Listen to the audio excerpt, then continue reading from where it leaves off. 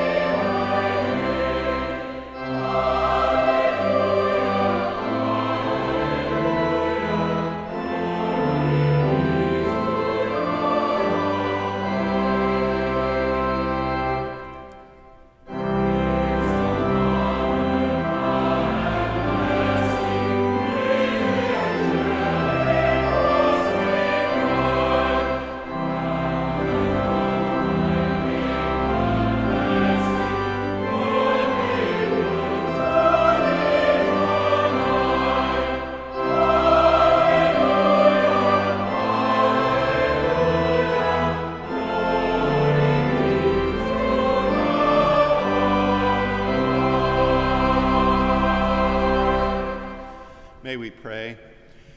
O God, you declare your almighty power, chiefly in showing mercy and pity. Grant us the fullness of your grace, that we, running to obtain your promises, may become partakers of your heavenly treasure. Through Jesus Christ our Lord, who lives and reigns with you and the Holy Spirit, one God, forever and ever. Amen. Please be seated. Well, beloved, with sisters and brothers in other traditions, ancient and global, we share a longing for atonement and a need of compunction. So today's moment, a humble contrition, and here is today's salt. So today's moment, a contrite humility, and here is today's light. As the choir sings, let us lift our hearts in personal and collective confession. Let us pray.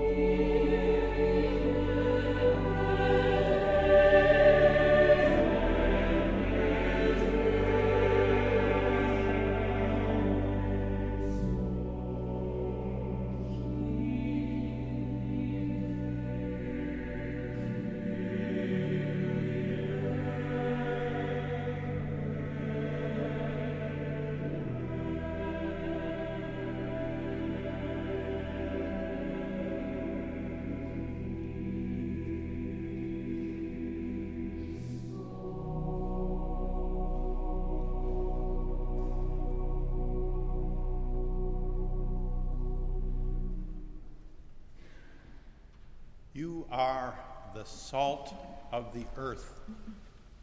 You are the light of the world. Peace, perfect peace, the peace of pardon and joy be upon us one and all. For if we confess our sins, God, who is faithful and just, will forgive our sins and cleanse us from all unrighteousness. Thanks be to God.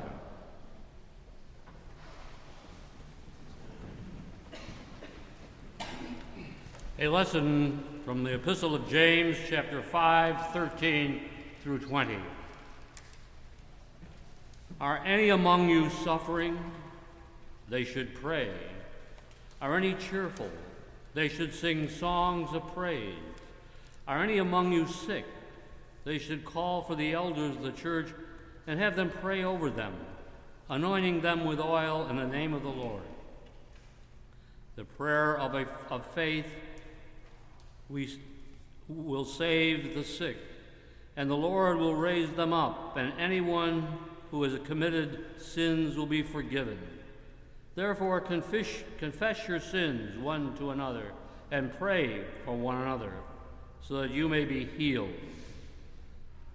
The prayer of the righteous is powerful and effective.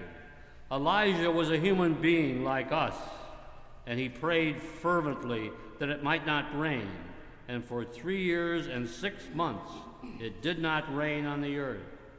Then he prayed again, and the heavens gave rain, and the earth yielded its harvest. My brothers and sisters, if anyone among you wanders from the truth and is brought back by another, you should know that whoever brings back a sinner from wandering will save the sinner's soul from death and will cover a multitude of sins. The word of the Lord. Thanks be to God.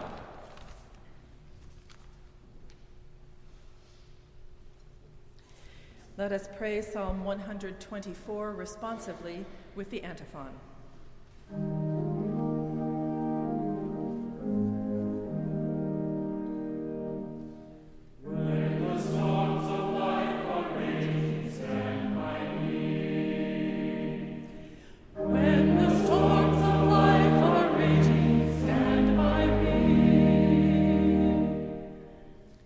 If it had not been the Lord who was on our side, let Israel now say, if it had not been the Lord who was on our side, when our enemies attacked us, then they would have swallowed us up alive when their anger was kindled against us.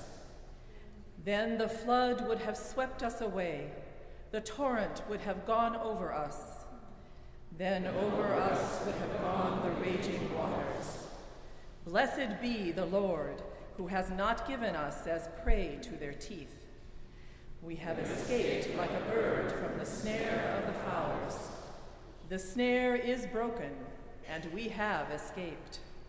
Our help is in the name of the Lord, who made heaven and earth.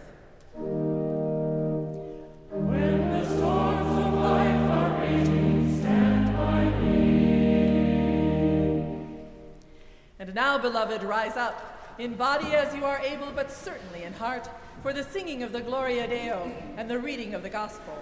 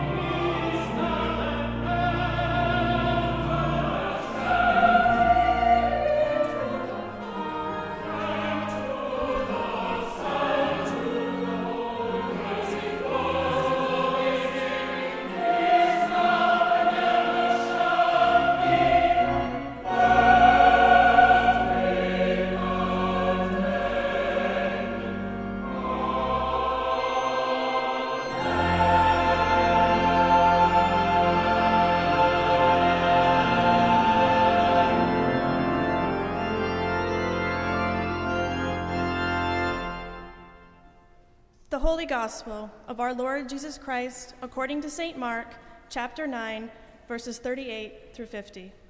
Glory to you, O Lord. John said to him, "Teacher, we saw someone casting out demons in your name, and we tried to stop him because he was not following us." But Jesus said, "Do not stop him, for no one who does a deed of power in my name will be able soon afterwards to speak evil of me. Whoever is not against us is for us. For truly I tell you, whoever gives you a cup of water to drink because you bear the name of Christ will by no means lose the reward. If any of you put a stumbling block before one of these little ones who believe in me, it would be better for you if a great millstone were hung around your neck and you were thrown into the sea. If your hand causes you to stumble, cut it off. It is better for you to enter life maimed than to have two hands and to go to hell, to the unquenchable fire. And if your foot causes you to stumble, cut it off. It is better for you to enter life lame than to have 2 feet and to be thrown into hell. And if your eye causes you to stumble, tear it out. It is better for you to enter the kingdom of God with 1 eye than to have 2 eyes and to be thrown into hell, where their worm never dies, and the fire is never quenched. For everyone will be salted with fire. Salt is good, but if salt has lost its saltiness, how can you season it? Have salt in yourselves, and be at peace with one another. The Gospel of the Lord. Praise to you, Lord Christ.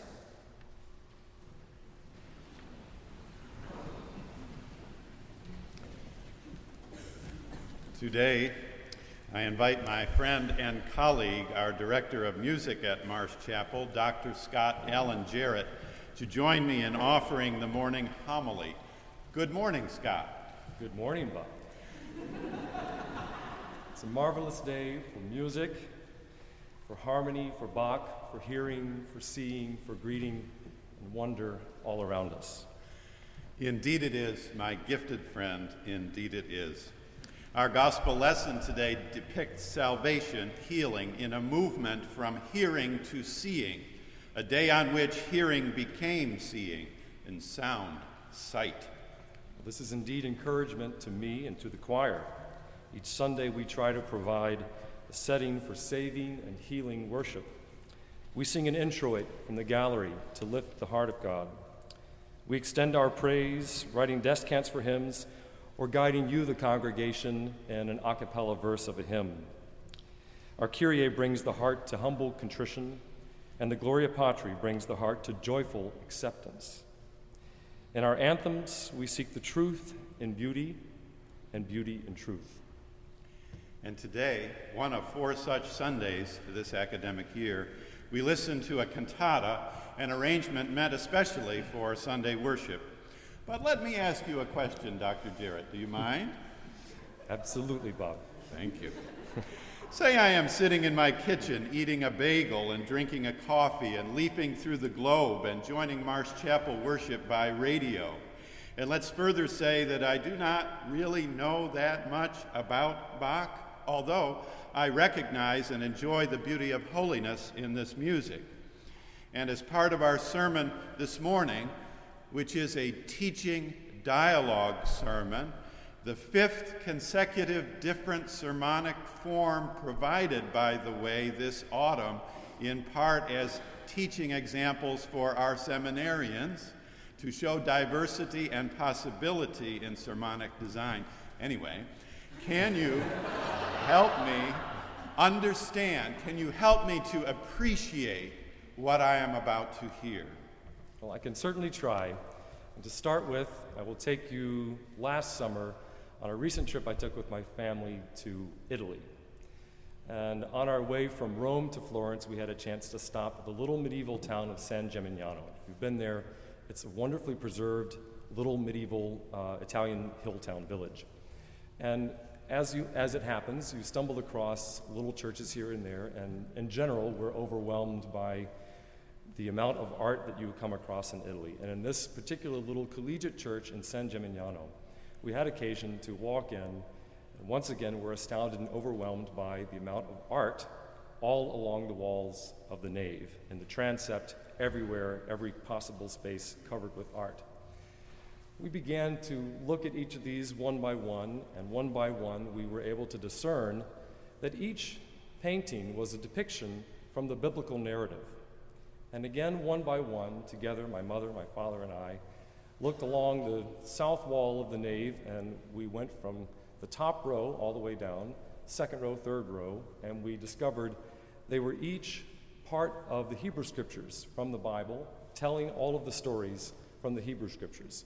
We turned around after we'd identified the lion's den and Noah's Ark and the rainbow and all. We turned to the other side, and we found it was the Christian story, from birth to death to resurrection through the ascension. The back wall had the Last Judgment. These we recognized were part of our tradition, part of our faith story, but they were also serving a didactic tool in that context. They were teaching the biblical narrative. And not unlike these paintings in the little collegiate church in San Gimignano, for Bach and the 18th century Lutheran, these cantatas, the chorale text, were these exact paintings. They were the didactic tools which served that purpose. They communicated a faith, a theology, and they served as an oral illumination of God's Word. The story of divine love, incarnate, cruciform, and resurrected. And by their interplay of rhythms and harmonies, this careful weaving of the biblical and poetic text illumines God's Word. So, Dr. Jarrett, do you mean to say that every cantata is itself a kind of sermon? Well, in a way, but I'm not sure that that's a reflexive relationship. Though with your sermons, Bob, we've come to know that your sermons are indeed cantatas. Your sermons have within them the soprano of Jesus' voice, the primary alto of the primitive church's preaching, the tenor of the gospel writer, and the baritone of the church's interpretation, beginning right in the later New Testament books. I seem to remember hearing just that somewhere before. We do occasionally pay attention, that's right. But there's more to this. These cantatas of Sebastian Bach are in German, and they date from the early half of the 18th century. That aside, we can still relate and find unbelievable nourishment in the story and these mystifying sounds. Music is one of the temporal arts, that is to say, it exists in a framework defined by time. It has a specific start and stop. Despite this defining characteristic, I have always been amazed about music's ability to make time stop for the listener. It has a remarkable ability to alter our perception of time. In today's cantata, for instance, Bach weaves his counterpoint in such a way that we are drawn to a nearly mystified state. For his text, Bach incorporates verses from a chorale with the first 8 verses of Psalm 130.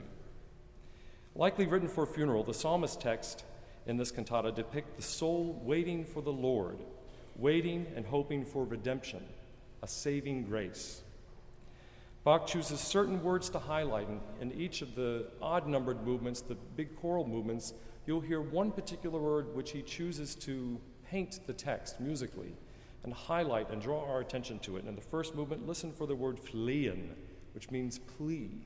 Hear our plea. Open your ears, O Lord, to our plea. So listen for that word. In the middle movement, it's the word haret. My soul longs, my soul waits. Haret takes a long time to get through. In the final movement, when we finally recognize the possibility of saving grace and redemption, it's that word Erlösung, redemption, which is treated in a special way. Listen for those 3 words, among many others. Those are simply 3 instances. The general sense of this music, however, is of the soul and we ourselves waiting for the Lord. We are caught in the wheel of life, and time seems to stop as we wait upon the Lord. Scott, I see. I hear. I see and hear. Last week I sat with one of our very best choristers to ask her what it was like to sing the Bach harmonies. Can you tell me who this chorister is first? Well, no, but her initials are Undine Brent. I see. Anyway, she said, and I asked permission to quote her, as I always do. Here, too, is a lesson point for the FPA, Future Preachers of America. Always ask permission for quotation. Anyway, that there were not, she said, really words to describe what it is like in those moments of powerful, pure harmony. When I pressed her to say more, she simply said, after a pause, it is a kind of elation. Elation. Yes. That is the experience of really being alive. The experience of God that comes in worship, in prayer, in hymn, in sermon, in fellowship. Elation. Is that the way you'd put it? Absolutely, unquestionably. But I would add a little more. The privilege to recreate this music in this setting and for this service is a very special privilege. It's even transporting, I would add, to elation. Bach wrote today's cantata when he was about 22 years old. It's one of the earliest cantatas that we have from about 1707. 22 years old, about the same age as half the people here. These cantatas are almost like an oral, illuminated manuscript. Their subject is none other than Holy Scripture, but their presentation is adorned in the beauty of the harmonies and the counterpoint of a great master. As a practicing church musician myself, I have always been moved by Bach's devotion to theological awareness and his regular, almost monastic sense of his own musical responsibilities. We are fortunate to have access to Bach's personal Bible, and you can hardly turn a page without finding some sort of commentary in his own hand in the margin, indicating his theological experience, his eagerness, and his curiosity. You can even find in the commentary which says, Luther says this about that. He would write, if there wasn't something that Luther said, he would say, if Luther had said something, he would have said, in the margin in Bach's own hand. He wrote today's cantata when he was in a little town called Mühlhausen, but his primary post that was his major post of his life was in the central town of Leipzig in central Germany. And before getting that job, he had to endure 3 days of oral theological examination, not musical, but theological. And I think that illuminates the strength of the theology and the strength of the intellect that guides and crafts these marvelous musical miniatures of our cantatas that we have. Singing Bach, playing Bach, and indeed hearing Bach. Each one, whether you're here, there, each one is illuminating, transporting, and uplifting. A call to devotion, observance, kindness, and a greater faith. I hear and see, thanks to your help. There is a kind of hearing that becomes a kind of seeing. A hymn can lift you so, as can a cantata. A dear friend of mine, Robert Jones, tells of being a theological student with no denomination yet. He went into a meeting of Methodist preachers in Buffalo, and they were singing hymn after hymn until at last they lifted together in choral harmony the old hymn, Peace, Perfect Peace. They sang it together in such a way that he knew in that moment that he had found a home, his community. No words drew him to membership, only music. It was a kind of hearing that became seeing. When people hear us on the radio, or you hear us here in the congregation today, or on the internet, we expect and we hope that this hearing is a hearing that becomes seeing. Dr. Jarrett, could you tell me just a little bit more about that? Well, I could, Bob, but tempus fugit and we have a cantata to do. So maybe November 22nd at the next cantata we'll have more chance for that. Well, tempus fugit indeed, and we shall move forward in our service. Thank you so very much. By the way, my mother, who is here today and a Latin teacher, would very much appreciate your command of Latin and appreciate even more the music you are about to bring. As we prepare our hearts, let us listen in prayer to these verses of an old hymn. Peace, perfect peace, by thronging duties pressed, to do the will of Jesus, this is rest. Peace, perfect peace, with loved ones far away, in Jesus' keeping we are safe and they. It is enough, earth's struggle soon shall cease, and Jesus call us to heaven's perfect peace. Amen.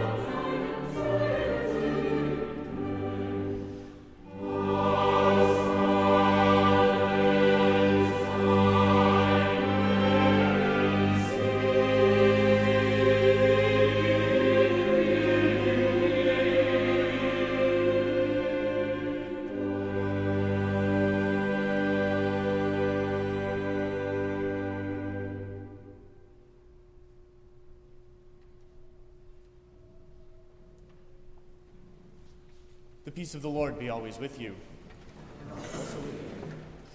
It is with great gratitude that we thank today the Marsh Chapel Choir and Collegium under the direction of Dr. Scott Allen Jarrett and Associate Director Justin Blackwell.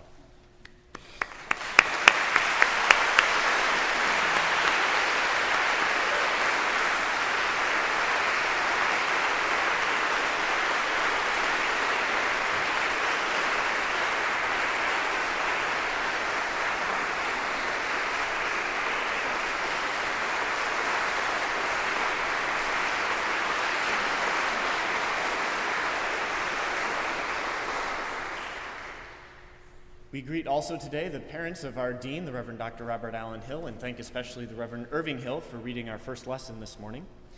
We would note that after church today will be the first Marsh Forum of the year. Our own Elizabeth Fomby, our Director of Hospitality, will be sharing about her trip to Ephesus last spring. We hope you can join us downstairs in the Thurman Room. Also, to note that Alumni Weekend is coming up the third weekend in October, August 23rd through 25th, and here that Saturday from 4 to 5 p.m., we'll be having a wine and cheese reception here at the chapel. So if you're here for the Alumni Weekend events, we do encourage you to come. We hope that those of you worshiping with us here in the nave of Marsh Chapel this morning will fill out the red pads at the end of your pew so that we can help you get to know each other better and so that we can get to know you better ourselves. We would encourage those of you, especially listening online, to keep track of the chapel website for ongoing events and also the opportunity for online giving. Now walk in love as Christ loves us, an offering and sacrifice to God.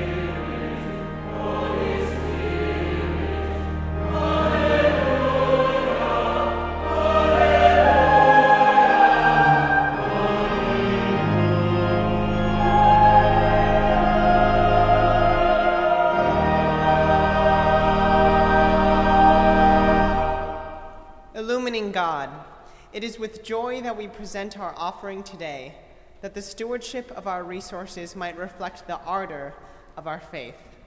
In joy and gratitude we say, Amen.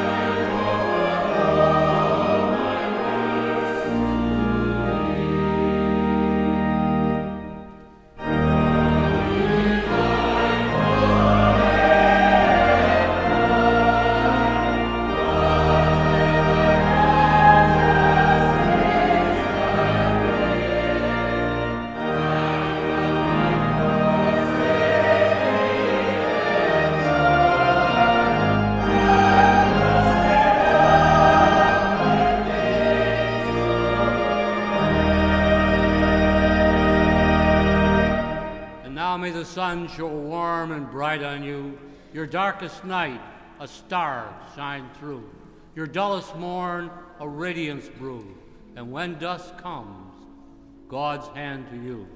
In the name of the Father, the Son, and the Holy Spirit. Amen.